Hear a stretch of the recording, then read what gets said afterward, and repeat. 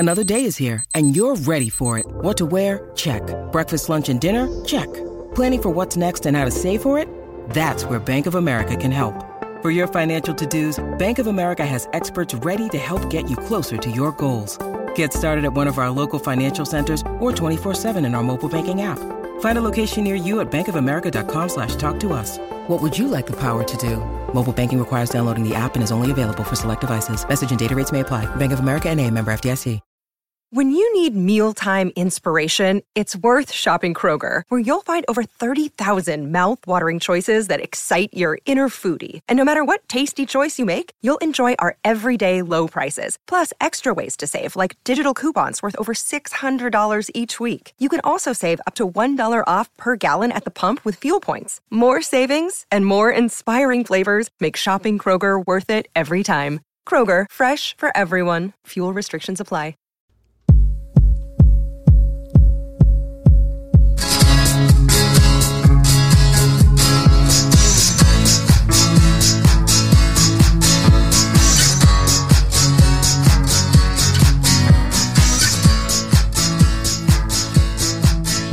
Well, hello, Holly. Hi, Dave. What's going on? Hey, welcome, everybody, all of you, to What Difference Does It Make?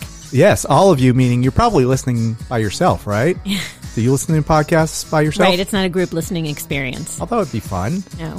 Everyone gather around the It's a podcast listening party? Sure. We're going to have to do that. When's our next? We're going to have a podcast listening party. Yes. Come one, come all. All right. Our first person that we would invite is our person. Our over guest! Here. We yes, have a guest! we do have a guest. All right, Holly, this is your guest, so take the lead, I please. am so excited. This is our guest, but I am so excited to have J.C. Douglas. J.C. Douglas is 1/3 of the morning show on C100 in Halifax, Nova Scotia. Mm-hmm. But he has a long and storied career. Yeah. Right? Mm-hmm. Sure. Can I talk about your long and storied career, or would you like to talk about your long and storied career? No, you go ahead. I'm going to enjoy listening to it. All right, set the base, and then we'll have JC. Can we call you JC? Yeah, that's good. Sure. I mean that was in the as opposed to Mr. Douglas. Yeah. Okay. Yes. Okay. You were out for a long time at Q104 in Halifax, 27 years. Yep. And you were the program director For 14 of them. Yeah. Mm-hmm. Okay. First of all, where is Halifax? Where the hell is Halifax? Can you point it out on a map? Might you bring a map of Sorry, Canada? that's Bangladesh. Right, as far right as I can go. I don't even know what time zone is that in. It's got its own little time zone that you don't know about. It's one to the east of Eastern Time. It's called Atlantic Time. I know you're 4 hours away. That's So what if makes it's- it so difficult. It's Really? the same time zone as Rio de Janeiro. Convenient. When my baby And the same mindset. Yeah, that's exactly right. Okay. Okay, so okay. 14 years as program director. Yeah, it's in Nova Scotia, which is a little almost an island off the east coast of Canada, and we're the far eastern part of Canada, which is often forgotten by the central and western parts of Canada. But we're out there, and Q104 in Halifax as a rock station that it kind of came about in the early '80s. Trailing behind the trends of the world, but finally they had their own rock station as of the early 80s, and it proliferated. Rock stations proliferated from there, but it was able to be influential in its hub of maritime Canadian provinces, like 4 Canadian provinces there. So, And you started out as a jock? as a disc jockey and became program director. And spent a little time. Did you do the overnights to start out, or I did, yeah. Oh. Back in the days when there were overnight shows. Are there even overnight shows in L.A. anymore? No, not at all. Not many, anyway. Well, That's I don't for think sure. so. Because where do people get their start now? Exactly. So they what was tend your- to start in promotional street Yes. teams now, but I mean, on air, you want to work on your craft for hours every day. So overnight shows were great. Yeah, worked my way up. Let's talk about some of that craft, overnight craft that you developed. Oh my God, overnights were amazing. I mean, I only did them for like a few months because I was doing weekend evenings and working in the production department. But overnights were the time when it was only drunk people on the phone, and you could just kind of have fun doing whatever you wanted to do, especially in a station that was kind of free-formish for its day in the mid-'80s still. Kind of one of the last of that. I mean, there weren't many stations even in L.A. Maybe KLOS had a little taste of that. Yeah. And, back in the day, KMET. Yeah. Back in the day, Yeah. yeah, but by the mid-'80s, I mean, formats had pretty much taken over everywhere. There wasn't much left in New York either. Yeah. So we were kind of just getting that out of our systems in the mid 80s, which, we'd never had a chance to broadcast in that part of the world. But that's a fun time to start. Yeah. You know, like in mid 80s, Sure. that's when your career launched. Was it always radio? Oh my God. Yeah. Yeah. From the earliest, You took a my break, childhood. didn't you? You took a break from radio. Yeah. I just thought you meant from like with me. At the Oh, start. were you always madly But, in love with radio? Yeah, madly in love with radio. Yeah, I took a quick break, a year and a bit, and hosted a television show in Halifax, and then I went back as program director of Q104. And Because TV's going down the dumpers. No oh one's- yeah, there's no future there. Yeah, they're really. opposed to It's radio. debatable Let's go whether back there to is radio. a future there. Yeah, and then eventually I left to go back on the air. Worked at a classic hit station, and then I got an offer from C100, which was Q104's longtime nemesis, and went there to do the morning show about 5 years ago. And it's been all Roses. roses. Yeah, it's been great. Actually, in the market, we're second to Q104 at this point. We had built Q104 into this behemoth of a number one station, so now we're trying to chisel away as the opposition to it. But, Is it still a rock station? Q104? it is. It's been a rock station from day one, yeah. And C100's kind of been an adult contemporary station, kind of an adult top 40 station. And at one point, it was more of a lighter album rock station up against Q104's heavier album rock thing, so...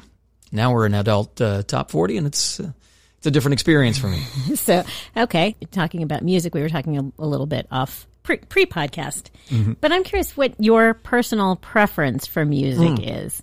It's funny because we were talking about our graduation year, and if you're graduated from high school in 83, 84, of course that's your era of glory, right? Yep. Always. As Yeah. we know, we are 84 was the best year, right? 83 was the best year. No. Oh, 83 for sure. What? See? All right. I'm 2 to 1. 2 to You're outnumbered. It's not 2 to 3, it's 2 to 1. Oh my God. I'm bad at math. And there's tons of 80s music that I love, of course. I mean, I was going to all the concerts, and I was in Ontario at the time in my formative years, so I saw a lot of concerts and great concerts in Toronto. That's where concerts stopped in Canada. They didn't go any further east than Toronto, so we didn't see, Montreal, but we didn't see, all the great ones down east. Over time, we eventually got them. I was totally into the music scene, of course, of the day, but I also was taking a good long look backwards and had some influences leading me towards the 60s and 70s and kind of catching up on what I'd missed from my childhood when I was forced to listen to Bay City Rollers records and stuff like that by my sister. No one is forced to listen to them. People listen to the Bay City Rollers by choosing. That was my first concert. Okay. Yeah. Actually- I'm right there with it. I met Les McEwen at a gig at the casino down in Nova Scotia a few years ago. Hung out backstage with him. He was fabulous. Hung out backstage with David Cassidy too, which was really kind of cool. He was very nice. I'd heard he could not be so wonderful, but he was very charming. And of course my sister was also a big Donny Osmond fan. So, all the influences of the older sister. Sorry, that was actually my first album. I think I was 7, Donny Osmond Superstar. Yes, so yes, we are of the same, Wow. of the same era. I'm assuming all this will be edited out. We have to redo our entire podcast because this whole series you've been saying that the Bay City Rollers was your first show. The Bay Now- City Rollers was my first show. Donny Osmond Superstar was my first album. Okay. Okay, just to clarify. All right. I'm not familiar with the Superstar album, but Okay. So first album. Let's go with that. What was your first album that you I bought? ever bought? Yeah. I think it was. Oh God, I hate saying this, but I think it was Foreigner's Double Vision album. That is a great album. Why would you hate saying that? No, That's it is a good album, and their first 2 albums I thought were, even in retrospect, they're slightly cheesy, but there's some really good. As a matter of fact, there's a great love song on the Double Vision album that never got any radio play that I sang at a friend's wedding one time. Love has taken Love has taken its toll. Yeah, that's exactly it. See? Everything. Never knew a man could be so lonely, and life could treat a man so wrong. But when the odds were all against me, you gave me the strength to carry on. Edit that out. Nope. That No chance. is going in. My radio memory of Double Vision is I actually won tickets. That was my second Seriously? concert. I won tickets to see Foreigner with Walter Egan at the Forum. Oh my God. Yeah. And my dad took me. And that was quite an experience. I had to go to the bathroom, and I experienced, I was like 12 years old. Like, oh my God, it's really smoky in this. Here. Yeah, what's going on? And this is crazy. Why do I feel funny? What's going on? Hey, Now, Dad.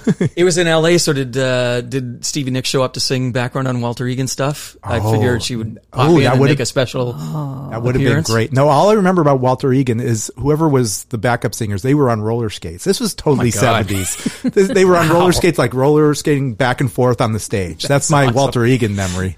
That is 70s. You might have remembered if Stevie Nicks had shown up. I probably would have remembered that, but yeah. So anyway, I was, caller 20 and I won tickets. That's fantastic. I have the claim to fame of being probably one of very few people who've won a radio contest while on the air at another radio station. Okay, so this is a good prank. Okay, so I was in college at Fanshawe College in London, Ontario, Canada, and we had a 3,000 watt FM radio station there, which was pretty good in 1983 for college radio, and it was a community station, and so we had to be responsible adults on the station. And CJBK, one of the local top 40 stations at the time, was doing a contest giving away IQ 2000 rock trivia. And you had to answer a trivia question. And the trivia question was, what live song did Paul McCartney take to number one in 1977? Something like that. And I just thought, oh God, that had to be, if there was one, it had to be a song from his debut album that he did live on Wings Over America. Like Maybe I'm Amazed? Maybe I'm Amazed. And that was the correct answer. So I called up the radio station, and I got through, told them, and I won the prize. And I was the disc jockey on this college radio station at the moment that this happened. So let me ask you, why were you listening to CJBK while you were on the air? Somebody busted into the control room and said, "Hey, does anybody know what live McCartney song was number one in 1977?" And you stole his ticket. Stole his thunder, stole his game, but I earned it the way I figured it. You did. So I'm wondering why anybody who was working at the college radio station at the time was actually listening to another station. Yeah. I'd like to know. God, I should have been on the ball I'm there. off. I could Sorry, have I'm had going them off track. Wow. I could have had them tossed. Taking his prize away. Yeah. Oh, congratulations, by the way. Thanks. Yeah. The guy's a winner. Why are you That's right, shooting you're him right. down? You're right. Come on. It's funny because my first radio gig was a small market in Nova Scotia, and I used to listen to Q104 in Halifax when I was working at this, and I would take part in their on-air contests, and all using a different name. And when I went to work at Q104 the very first day, I went to work in the big city of Halifax. I stopped at the front desk and picked up a number of different prizes that I'd won. I had to collect them. Amazing. Mostly albums. Good. Stickers. Yeah. So you grew up in Toronto and then you went to college in Nova Scotia? Or? Yeah. I was from Nova Scotia. I lived in Ontario for a bit and then went back to Nova Scotia as an adult. Back home. Yep. The back home. small town vibe. Yeah, that's right. Wow. It's not a small town. It is not a small town. Well, Halifax? Oh, Yeah. 400,000 people. It's Not a small town. I mean, it's a All right. mid-sized It's as city. big as Nova Scotia has. That's the best we can do. Okay, wait, so Every time he says Nova Scotia, I think of lox. So how is the salmon? Yes, that's right. That's funny because that's all I know about Nova Scotia. I was telling somebody that, just on this trip out to California, because you'll see on the menus, especially in New York City, it's like Nova Scotia lox. Everywhere you go, it's like, we don't call them that. I didn't know that's where What do they you call came it? from. Well, Lox. salmon, I guess, smoked salmon. I don't know. We just never hear that term. It's like the same as I'm sure they don't call them French fries in France. That's true. Yeah. What is the fishing industry like? Or is that the... It's still booming, I think. Okay. Yeah. You think? You haven't gone on... It's not really my... That sounds like a good radio Fisherman. promotion. I'm in the music biz. But there's lots of fishing boats and lots of lobster traps and stuff like that. And there's plenty of beautiful big granite rocks and things and lighthouses and stuff. And that's what you come to see in Nova Scotia. So not come the on out actual and fish. see it. I'm doing a tourism bureau commercial. Might as well. Going back to what you said, what makes you think when you hear Nova Scotia? Yeah. What do you think makes me, when I hear a song? Carly Simon, You're So Vain. As you know, that's one of my favorite songs of all time. What's the lyric? I'm sure once you say it, I'll immediately remember it. Flew your Learjet up to Nova Scotia to see the total eclipse of the sun. Which was about, you know what? There were 2 consecutive total eclipses visible in Nova Scotia in 71 and 72. Apparently it was the 71 total eclipse. And I remember them. I was a kid then, still living in Nova Scotia. And that's the one, it was the 71 eclipse that made its way into the lyric for that song. That's, wow. See? Because 72 would have been too late for the recording of that's the way it says online anyway. I'm going to believe that. I believe you. Sure, it comes from an authority right there. He was there. From the music savant. There you go. That's right. The idiot savant. You got to take that out. I'm not sure if that is. That's quite all right. Don't worry about it. Okay. Sometimes I leave it in. Sometimes I take it out. It depends on how I feel at the time. So, but that is my, and that, I want that on the spot. Sorry, no, pointing. That's great. As long as Spotify plays my favorite song. We got to keep him singing somehow.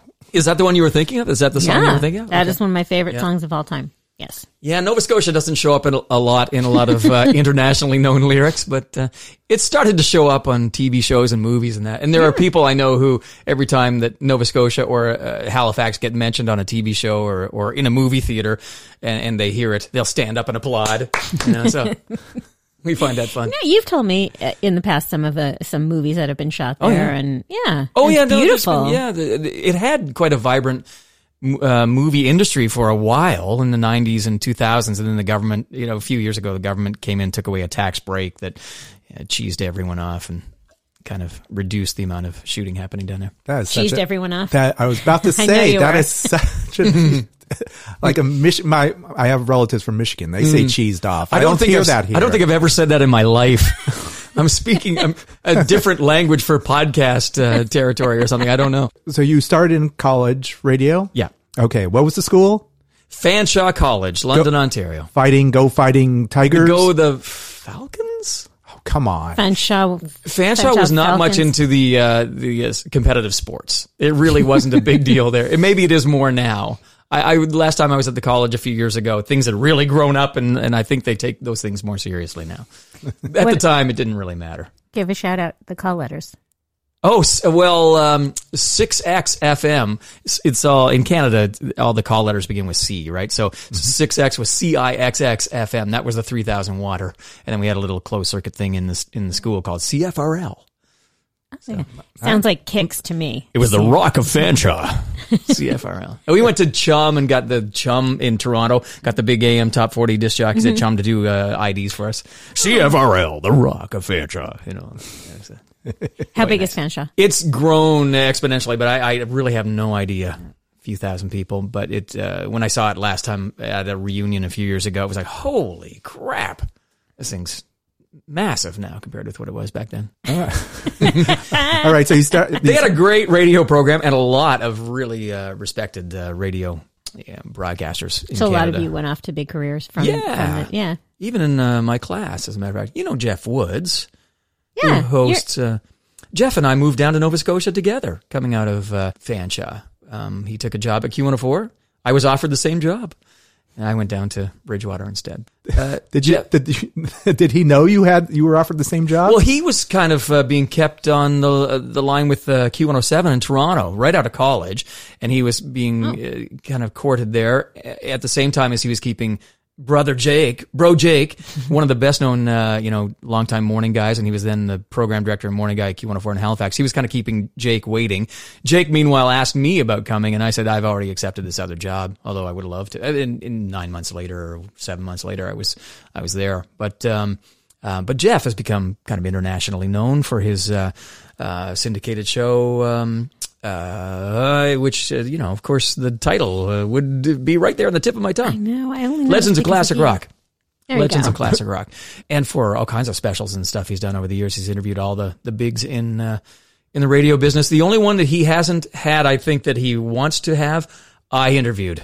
And he hates me for that. Which was who? Paul McCartney. So, all right. So what do you, we're talking Paul McCartney. What is the question that of course, everyone thinks of? I need to ask him something that I hope he's never heard that's never been asked before. Yeah. I'm going to be the one original interviewer who's going to say something that's just going to throw him for a loop. And your question was?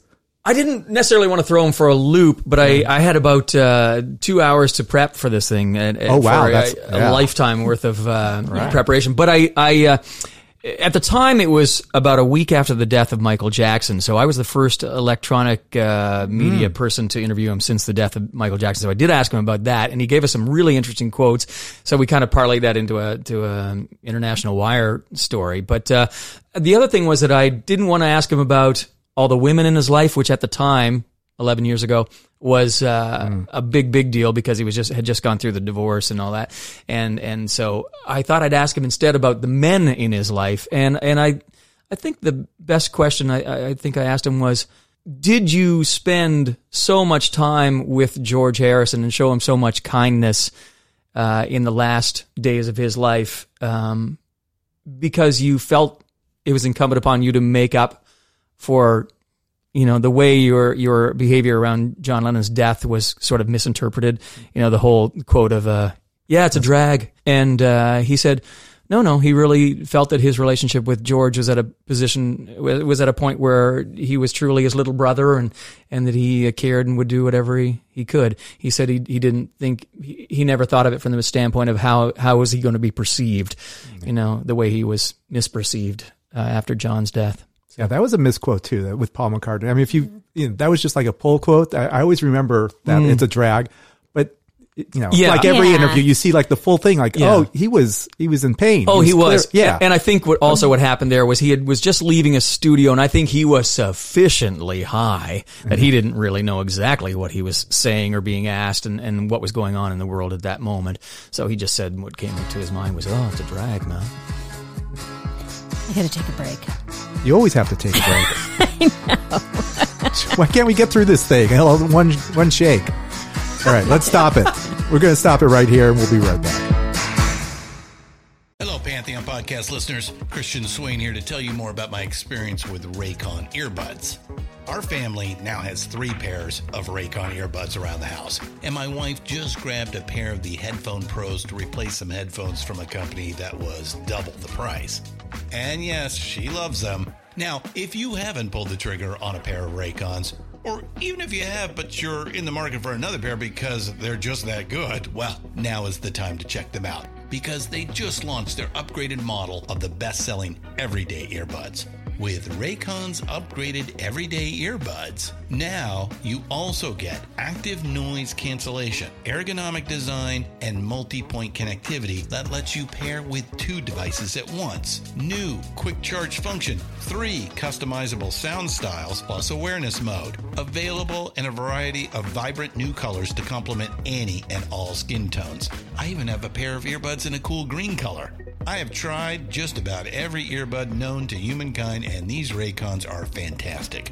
Seriously, if you've been wanting to check out Raycons, there truly is no better time. You're going to ask yourself why you didn't check them out sooner, and Raycon offers a 30-day happiness guarantee. So what are you waiting for? Go to buyraycon.com/Pantheon today to get 20% off your Raycon order, plus free shipping. That's right, you'll get 20% off and free shipping at buyraycon.com/Pantheon. buyraycon.com/Pantheon.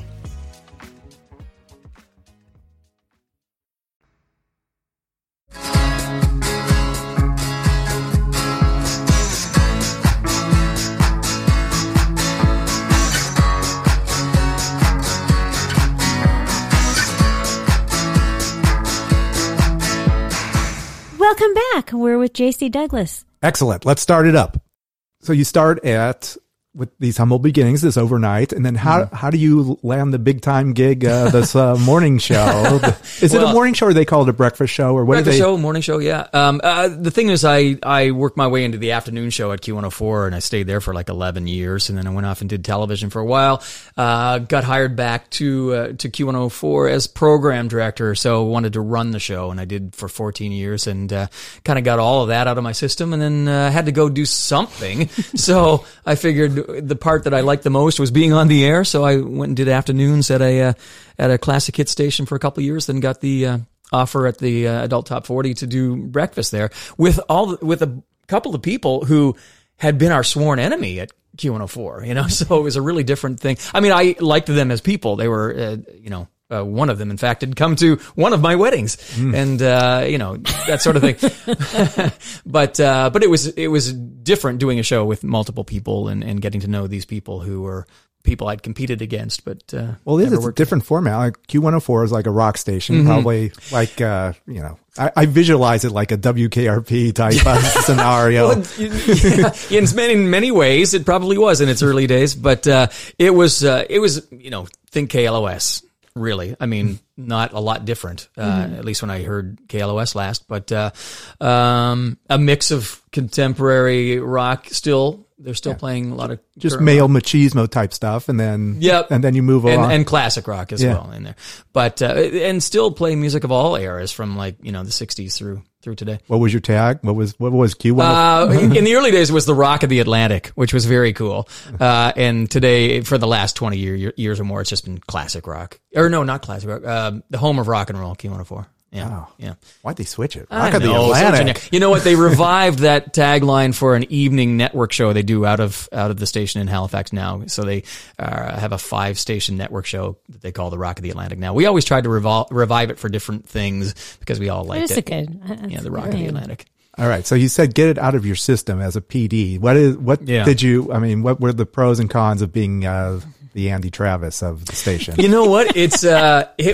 I was in the last wave of programming before social media got to the point where if you were doing anything really outrageous promotionally, that would offend, people, the moral minority, they would instantly put together a social media boycott of your sponsors. So we got to the point where we would get about 2 weeks before they'd be able to generate enough names on the petition. Yeah, to really get to the sponsors, and that would give us just enough time to get the promotion done. But now it's instant. Now, if you do something really crazy, they'll just instantly be marching into your office with placards and into the car dealerships and stuff like that. Okay, what was one of the promotions that would have raised such the ruffling of the fan? So many that we did. I am shocked that you would do such a thing.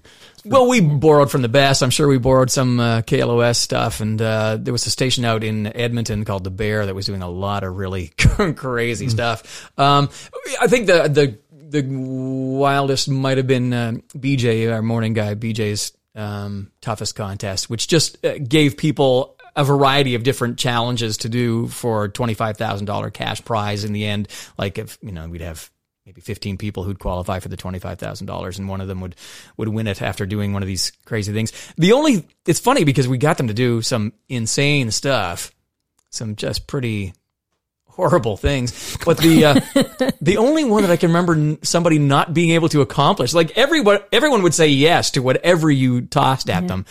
I mean, I even hesitate to give you an example because they're so sordid. But you can edit it out if you want. Well, remember the era too. Yeah. Well, this is we're talking about the late 2000s. Oh. Yeah. You didn't do a Hold Your Wii contest, did you? No, that happened in California, didn't it? Yeah. Radio had to learn from that one because someone died there, right? Drank too much water and died. So we had to be very careful about what we did while still being as outrageous as possible. We had one of the guys give his father a prostate exam. Oh, God. Yeah, it was awful. And you were there for it?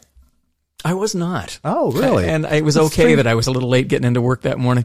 Intentionally. Only a couple did our head office say that we couldn't do. One, oddly enough, was paper cutting all of the webbing in their fingers and their toes.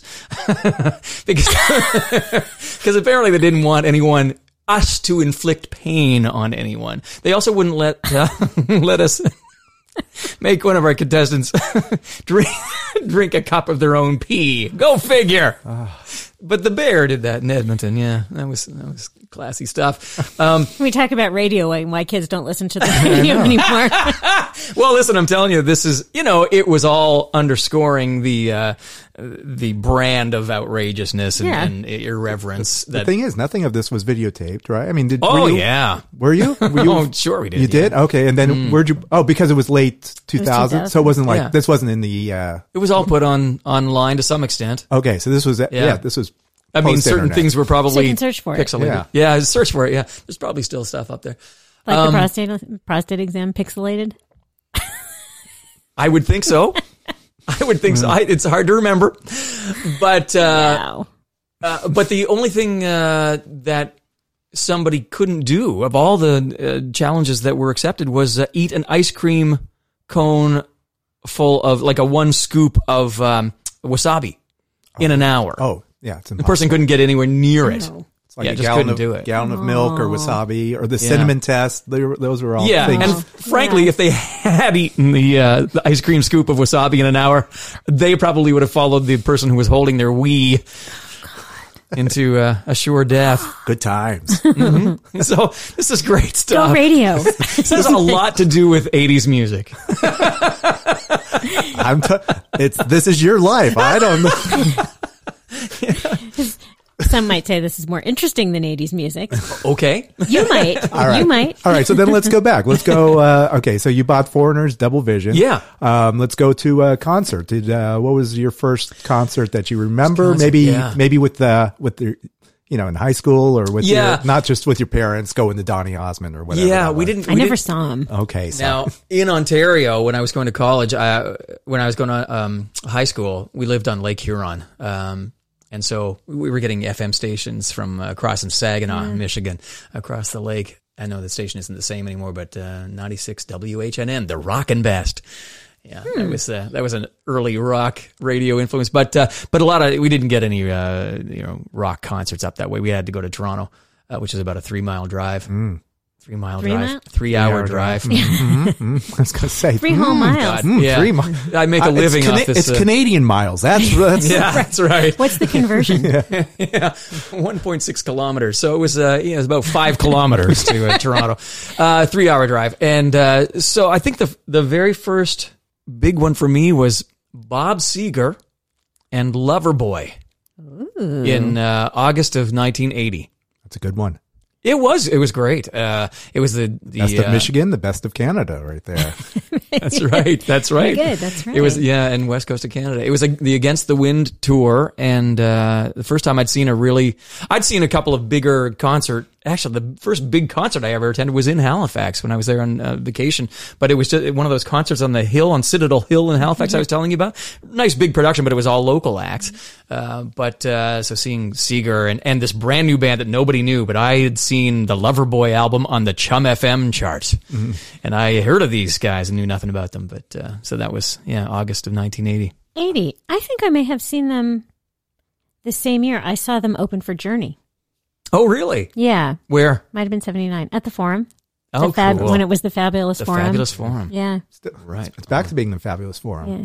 Is that what they're calling it now? Yeah, it's still the Fabulous Forum. The Jack Kent Cook days. Yeah. Yeah. It's converted now to, it used to, Lakers used to play and the Kings used to play there, but now they've converted it just to only concerts, and it's a great place to go to a show. It's the best. Yeah, it's really nice. I've never been inside the Fabulous Forum, yeah. Been to the Staples Center for a hockey game. Thank you, Holly. Yes. That's right. Who's your team? Well, you probably grew up with the Nordiques, right? The Nordiques. They come back Nordiques. They joined the NHL out of the fledgling WHA in 1979, so I didn't have a early history with the Nordiques, and they've been gone since 95. They went to Phoenix, I think. Yeah, they became the Phoenix, the Arizona or Phoenix Coyotes. I'm sorry, our podcast has changed. We're now a hockey talk. We're going to talk about every subject other than 80s music. But no, I was a Boston Bruins fan from the earliest days. My dad was in the Canadian Navy. That's why he wound up on the east coast of Canada, and they used to sail down to Puerto Rico. I think on the way they'd stop in Boston and get really cheap booze and pick up the Bruin team on the Cape Scott, the HMCS Cape Scott back in 1967. I got photos of all the Bruins on the ship back in Bobby Orr's rookie year and stuff like that. Nice. Yeah, so they became my team. Also the Toronto Maple Leafs, just kind of grew up in that area. So There you go. So you have to. It's that. So you alluded to there's some bleed through of American radio. Did you prefer American radio, or was it you had to, or was it what were you listening to, or what was the most attractive to you?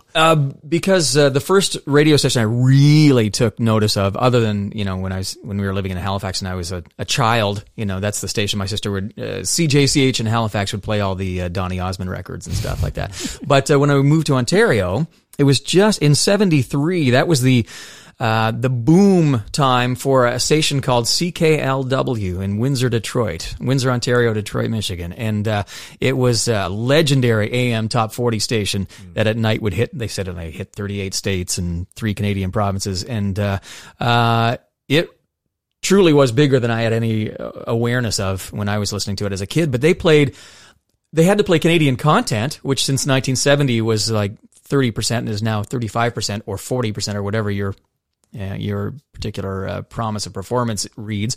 But imagine playing in 1970, playing 30% Canadian music, especially for a very competitive top 40 station in American markets. It was a tough road to hoe, but CKLW made it work. And for most of the 70s, we're riding high in not only number one in Detroit market, but also in Cleveland. And they had a real strong audience pull and the best air personalities. And there were CKLW, I think of KHJ, was similar to absolutely. 93 KHJ. So, and the same Johnny Mansingers jingles and stuff, 93 KHJ, CKLW.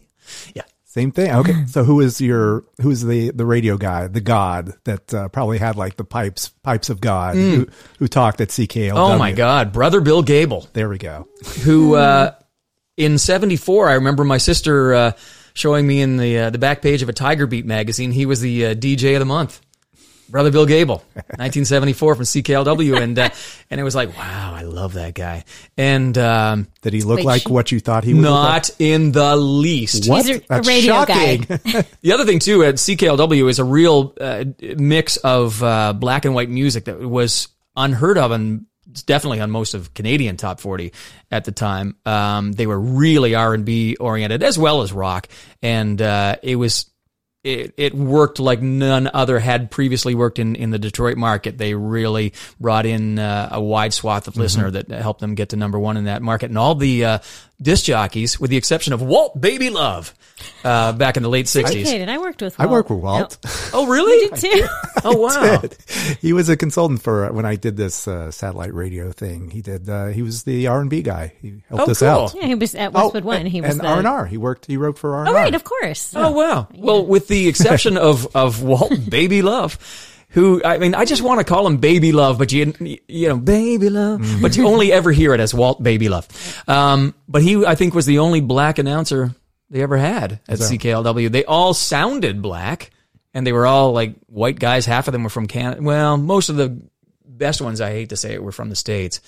Bill Gable was from Philadelphia, I think, and Pat Holliday. You know Pat Holliday became a big player in Canadian radio as an executive, and I've gotten to know some of these guys. I even hired Bill Gable for one of the stations that I was overseeing in Halifax to do image voice stuff, and the first time I was on the phone with him, it was like, oh my God.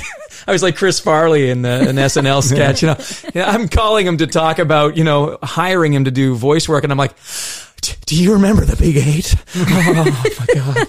And and every year at CMW, I'd find myself on an elevator alone with Pat Holliday for some reason, year after year after year, and I only just wanted to talk to him about CKLW and the glory years. And he'd look at me like, what is wrong with you, man? But no, they were great guys. And these are some of the names that I worshipped growing up. Fanboy. Oh, yeah. Okay, so because of this 30 to 40% Canadian rule, were there songs that you grew up loving and then you suddenly discover nobody else knows these songs? Well, south of the border, that's right, yeah. Tons. Even in the early years of the 70s when the Canadian music scene, music industry had not fully developed yet, a lot of people would say, oh, it wasn't ready for prime time in 1970. And they're right. I mean, there were a few Canadian acts that would have made it on, that did make it onto American radio then at the time. The Guess Who, Joni Mitchell, Neil Young, and offshoot bands of his, and Gordon Lightfoot had some, these are the Canadian artists that everyone knows from back in those days. But really, it was hit and miss. But there's all kinds of little Canadian pop ditties from that era that I would know that you wouldn't know, and that I love because they have that same misty memories of any of the other cheesy pop songs of the day. Like who, for example? Well, she wants you to sing some more. Yeah.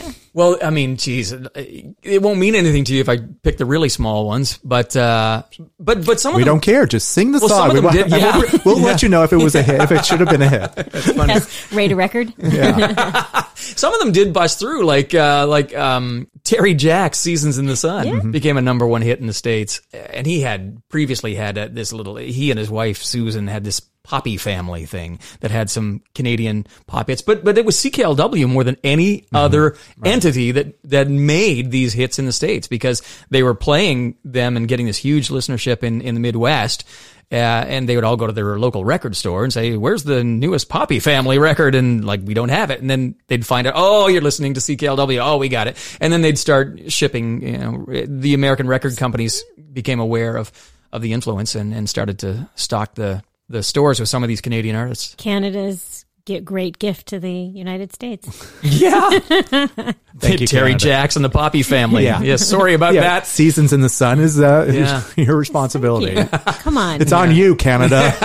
That's right. Now, there are many, many great gifts, including, I know you're a fan, Dave, of some particular Canadian artists. Well, just because Go for it. Well, my last name is Sloan. And Gee whiz. Well, there's a Halifax band. yeah. And I was just looking at, they just announced their tour, just an updated tour. And, you see they're touring the U.S. Yeah. And it's just clubs. Yeah. And then they come to Canada and it's theaters, amphitheaters like these, now they play the big time. But, in the U.S., they just never, that was one of the bands that never happened. Yeah, it's funny because those are great guys, and I've known them forever because their early days were like 91, 92, and we were covering the local scene there a bit with Q104. I'd like to think that in the late 90s when I became program director, I put a much more concerted effort into covering the local scene, and it was really strong at that time. Like, we had some artists who were worthy of more airplay in various. We ended up being able to foster a few bands like the Trues and Winter Sleep and Matt Mays and El Torpedo and Joel Plaskett, the Joel Plaskett Emergency, into bands that were getting cross Canada play, but not too many of them got much. In the way of American interest. Yeah, like the Tragically Hip was another band. Well, see, now there's a really interesting example. There's the one that became the Tragically Hip are gods in Canada. So much bigger than so many of the bands that you would know that are Canadian. In Canada, you couldn't touch them, and in the States, you couldn't. They couldn't get arrested. It was interesting. It came down to in 94 or 95, Dan Aykroyd said okay to SNL. He'd come and host the show for the first time. He's from Kingston, Ontario, Tragically Hip are from Kingston, Ontario. And he said, one thing that has to happen is I have to have the Tragically Hip on as my musical guest. And they said, sure, no problem. They came on the first song. They were on their fourth album, the fourth full album, Day for Night at the time. And, it wasn't their strongest album. Their first 3 full-length albums were among the best albums ever recorded in rock history. Seriously. Like, listen to them, go find them, listen to them. Fully, completely, Road Apples and Up to Here. 3 of the greatest rock albums you'll ever hear. New Orleans is Sinking from Up to Here is one of the best rock songs ever recorded. The fourth full album, Day for Night, was not quite as commercially on the money, and they played. I think they played Greasy Jungle, the first song off that one. And it was like it's like this mid-tempo sort of thing, and it just didn't go over. And the band, I don't know if they felt much of an appreciable bump from their appearance on Saturday Night Live, but it was and so they never had opportunity knock at that level again. But they continued to have this incredible. Career in Canada, and Gord Downie, the lead singer, died a year or so, a little more than a year ago, and it's like it was a Canadian It was like Kobe passing, I think. It was just kind of like that. Yeah. I mean, all of Canada seemed to be. Because we knew he was sick, and he toured when he was sick with cancer, brain cancer, the same cancer that Neil Peart just died of from Rush. Another guy whose death really rocked the country. But unlike Neil Peart died very quietly and had his cancer, battled it for about 3 years. Gord Downie was anything but quiet during the time when he was battling his cancer, and he recorded some really interesting projects of his own and did a tour with Tragically Hip, and so the country just fully embraced him through this whole time. And when he finally died, it was very sad, but we knew it was coming. I'm not familiar. I'm not so familiar with the Tragically Hip, but I do remember when he died and how it did seem like it was taken the way, like you said, Kobe or Neil Peart, which here too. I mean, I'm sure the reaction here was this, the same as Canada. But. Yeah.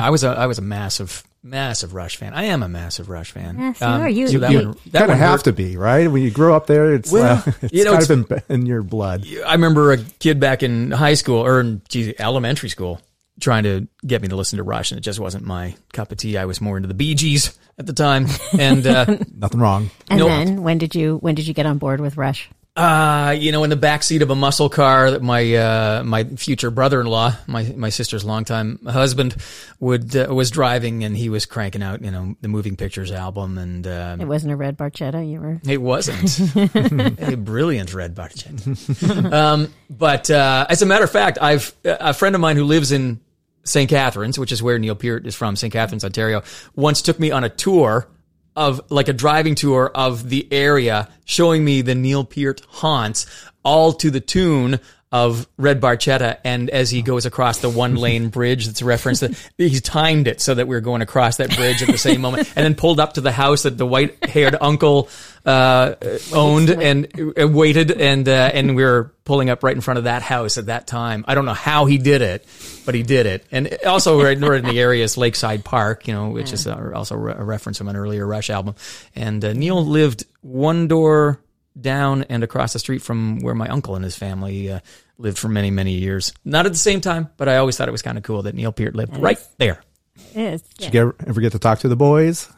I did. Well, we did an interesting thing in 1986 when I was brand new at Q104 in Halifax. It's funny because I'd heard the fellow who hosted our 6 o'clock rock report talking about, Rush isn't coming to Halifax on this tour. And for a Canadian band, that was, and they hadn't been there since 1980. So a big 6 years since they'd last appeared in Halifax. And he said, we should start a petition or something. And I asked him, a couple weeks later, it came to mind. I said, you were talking about that petition campaign. He said, oh, no, it'd be way too much work.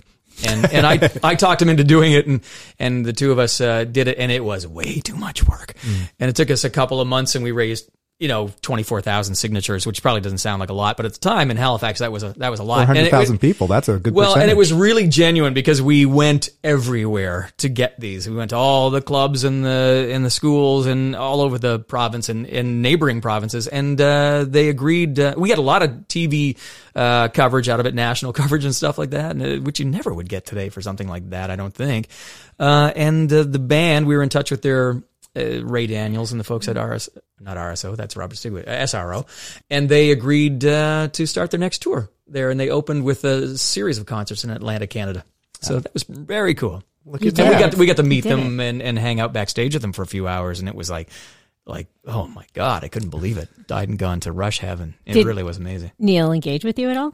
A little bit, yeah. He doesn't do a lot of backstage things. Getty and Alex were much more. A few years ago in Halifax, we did another backstage, just a quick backstage thing, and Neil, of course, wasn't there for that. As a matter of fact, at the same time, a friend of mine who worked in Halifax radio with me for many years, he and his family, he's been a friend of Neil's since they met in St. Catharines when this fellow was in radio in St. Catharines, a year before Neil joined Rush. And so Neil would occasionally come and visit them in Halifax, and has even written about staying at their home in one of his books, one of his road books. And it's specifically about their son who has Down syndrome, and he was talking about how the son would make breakfast for him when he was staying at the place, and it would only be the two of them early in the morning getting up and having breakfast together. And so a few years ago when they played in Halifax, he had the son, who is now grown, he's in his 30s now, back to play on his practice kit backstage at the Halifax Metro Center. Oh, that's great. And there's photos of it as well. And this friend of mine, after Neil died, I'm gonna get emotional. He put photos of that up on his Facebook page that he hadn't put up before. Yeah, it was encouraged everybody to post their photos. Yeah. So that's Neil is a he was a spectacular spirit, a spectacular man. Like Did you read all his books? I haven't. I've read passages of them. I haven't read them all. I want to. I'm saving that for retirement. No, I really do want to. I'd never have enough time for reading, but I'm in the middle of Keith Richards' memoir, and it's fascinating. I'm about 10 years late on that, so still great. You need to. You should be retired for Neil Peart. It's a little heady. Yeah. All right. So you were talking about being backstage. You ever do a front stage like, hey, the band's about to come out? All kinds. Now, how is that? What's that like in front of I don't know how many. It's very 10,000. Cool. Is it cool, or is it like is it tough? At its best, it can be really super cool. You know what? The two best I ever did, I can say totally without reservation. One was Sloan. One was Sloan on a New Year's Eve. Go Sloan. On a New Year's Eve about maybe 10 years ago or so at Casino Nova Scotia. And it was just so much fun. I had prepared a little thing. I can't even remember what it was. I think I had strung together a bunch of their titles and lyrics and just did a rapid fire sort of thing. And they were loving it. And we were like old pals and stuff. And so it was really good. Went over really well. The other was, it was Deep Purple at Halifax Metro Center, and this was only about 10 years ago too. And it was on. Come on! It was an early February show, and it was the night of the Super Bowl. And so it was a little. It doesn't light. play in Canada though. The Super Bowl. It does. Oh, it does. Oh, that's interesting. Big I did not know that. Yeah, it's pretty big. It's funny because I don't think it plays around the rest of the world as much as Americans might think it does. Because people, it's got this worldwide audience of 2 billion people. I think they're lucky if they got the American and the Canadian audience. I don't know how much bigger the Super Bowl is than that. They're embellishing those numbers. Yeah, they could be. Like other things we were talking about, yeah. But I opened, I did the show intro for Deep Purple that night, and there were only maybe about 5,000 people at the Metro Center, which was about half its capacity. Wow. It's about a 10,000 seater. And I can't even remember what the lines were, but I had I prepared a few like really snappy lines, and they got great laughs. When you get huge laughs, even from a 5,000 person crowd, it's like, whoa. Mm-hmm. That's the rush you don't get on radio. You never get that live response, right? But you are also, you're kind of used to being up in front of a live crowd. A little bit. I mean, I've done like some local theater and stuff like that, but not. Are you an actor? A little bit of an actor, a little bit of a singer, but none of those things professionally. You're a song and dance man? Song and dance man. Nice. Would you like me to, would the podcast audience like to watch a little song and dance? Oh, of course. Yes. I guess you could hear the song, but not the dance. In particular, I think they'd appreciate the full Monty. Oh my God! Yes, we did the full Monty. Oh, geez. Just in the community theater. Don't terrify me. I just met the man. Oh. Yeah. Luckily, I was at my lightest weight at that time, about 25 pounds less than I do, and we got naked, and that was bizarre. Was this for a week or a month, or how long was this run? We did 14 shows. Nice. And they were sold out. 14 days of naked. Yeah. They sold out the day of the opening show. So, in other words, nobody had any idea whether it would be entertaining at all before they bought a ticket. And all they knew was that there were going to be 6 middle-aged men naked on stage at some point. And really, it's only for like a minute or two when it's full nakedness. Yes, but everybody is no one's taking their eyes off the stage. Right. And of course, the full-on naked part, we're facing the back of the stage. Yeah. And there's only 2 people who would have seen that every night. One was our assistant stage director, who was a female. The other was the bass player in the band, who was a female. And she was blind. At least at the end of the performances, she was blind. You blinded her. I think she was blind at the beginning of them. But yeah. You blinded her. That's a True story. That's great. Were you a theater major in college? No, God, no. This is just community theater. I mean, we're not. I don't know. It's a big deal. This is waiting for Guffman stuff. You know, this is like, that's good stuff. That's a good reference. All right.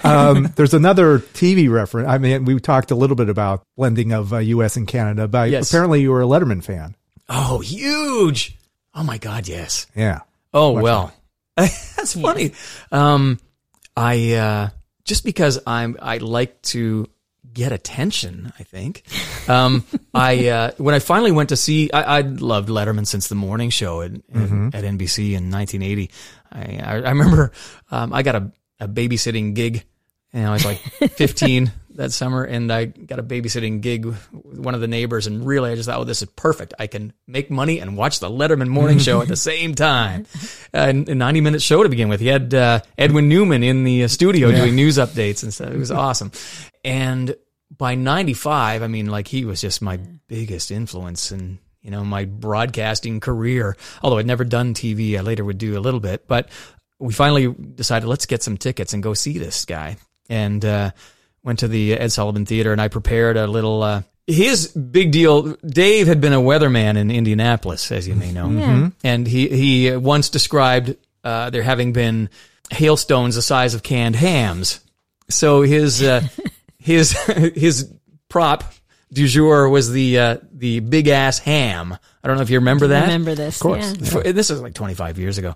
And I wanted to get my hands on a big ass ham, and I wondered, how can I do that? And so we were going to take some like doctored cans of lobster. It turned out I go to the store, the superstore in Dartmouth, Nova Scotia, and pick up it's like, I can't find canned lobster. Ooh, but there's canned clams, and it rhymes. Must be, it's a sign from God. It's kismet. Yeah, it's kismet. And so I doctored the can to say big ass clams. And boy, I'm telling you, it was not easy to get that to David Letterman's attention, because the drill sergeants that were the pages that CBS had at the Ed Sullivan Theater were really hell-bent on making sure that nobody said anything to Dave, nobody gave any gifts to Dave, nothing like that happened. We had sweatshirts done up. Myself and my then girlfriend, and mine said, "We'll laugh real loud for canned ham," and hers said, "Make mine a big ass, please." And so the pages saw at one point that we had these shirts on, and said, "Oh, no, you can't do that." He said, "Oh boy." They said, "No, you're gonna have to take those off." I said, "Oh, off? But they're at well, turn them around anyway, or turn them inside out." And he said, "Or zip up your jacket." I said, "Oh, that I can do. I can zip up my jacket for sure, because we can always unzip." Oh, yep. So these 20-year-olds are not that bright. Oh my God! So they're pages, they're interns. That's funny. So we're sitting there waiting for the show to begin, and we had it all worked out. Because if you ever hear two voices yelling something together in sync, it sounds like a chorus of voice. One voice is one simple voice. It could be one madman, but two voices is like a choir. And so we had it worked out. Okay, as soon as the moment is right, and he comes out, because we figured he'd come out and talk to the audience, do a little warm up. I said, "I'm going to count 1, 2, 3." And we both jump up. And when this took place, we jumped up, unzipped the jackets, and went, "Let us show you our shirts." Dave looks over with mic in hand, says, "What is it, sir?" You know, and at that moment, I reached under the seat into the bag where the doctored can of clams was, and started to walk towards the stage. Alert authorities. Oh my God. He says, "He's approaching the stage. Yeah. What have you got there, sir?"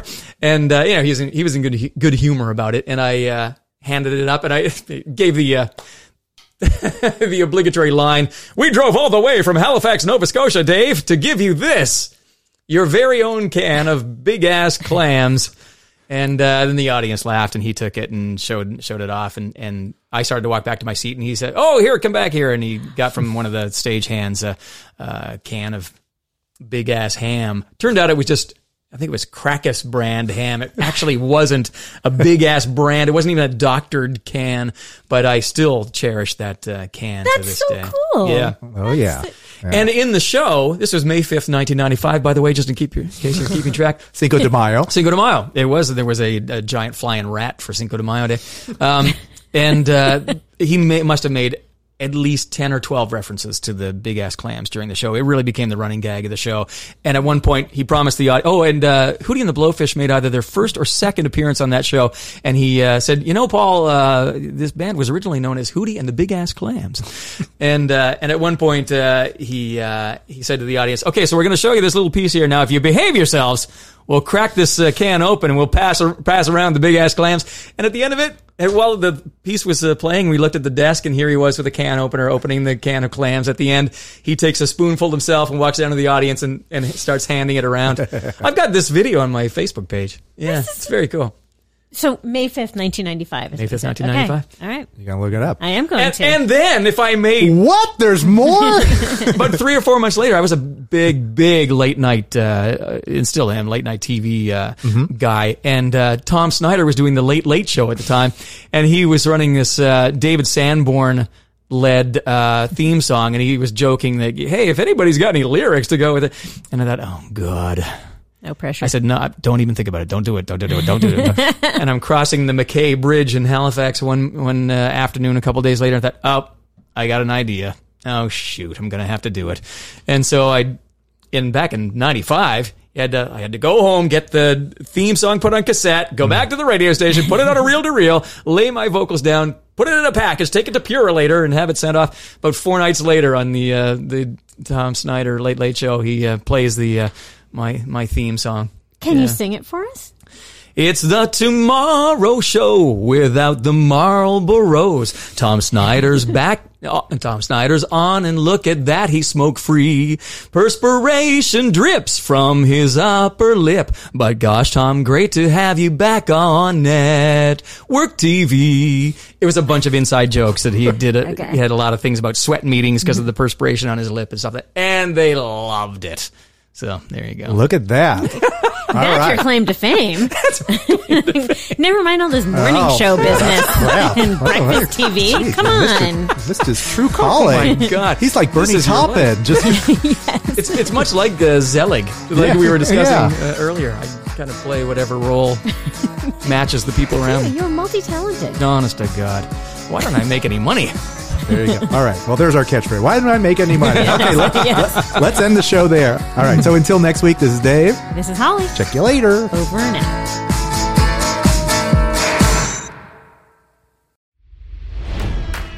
It's NFL draft season, and that means it's time to start thinking about fantasy football. FantasyPoints.com features industry-leading experts and prognosticators using proprietary hand-charted data to help you score more fantasy points. FantasyPoints.com is the place to go for whatever kind of fantasy football you play. Whether you play fantasy football, daily fantasy sports, or do a little bit of everything, Fantasy Points has the meticulously researched content to guide you to victory.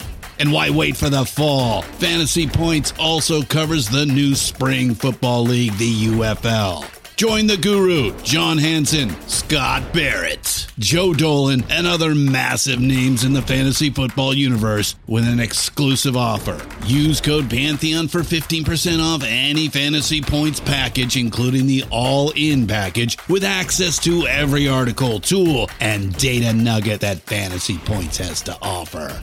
That's FantasyPoints.com and code Pantheon for 15% off at Fantasy Points. FantasyPoints.com, code Pantheon. Score more fantasy points.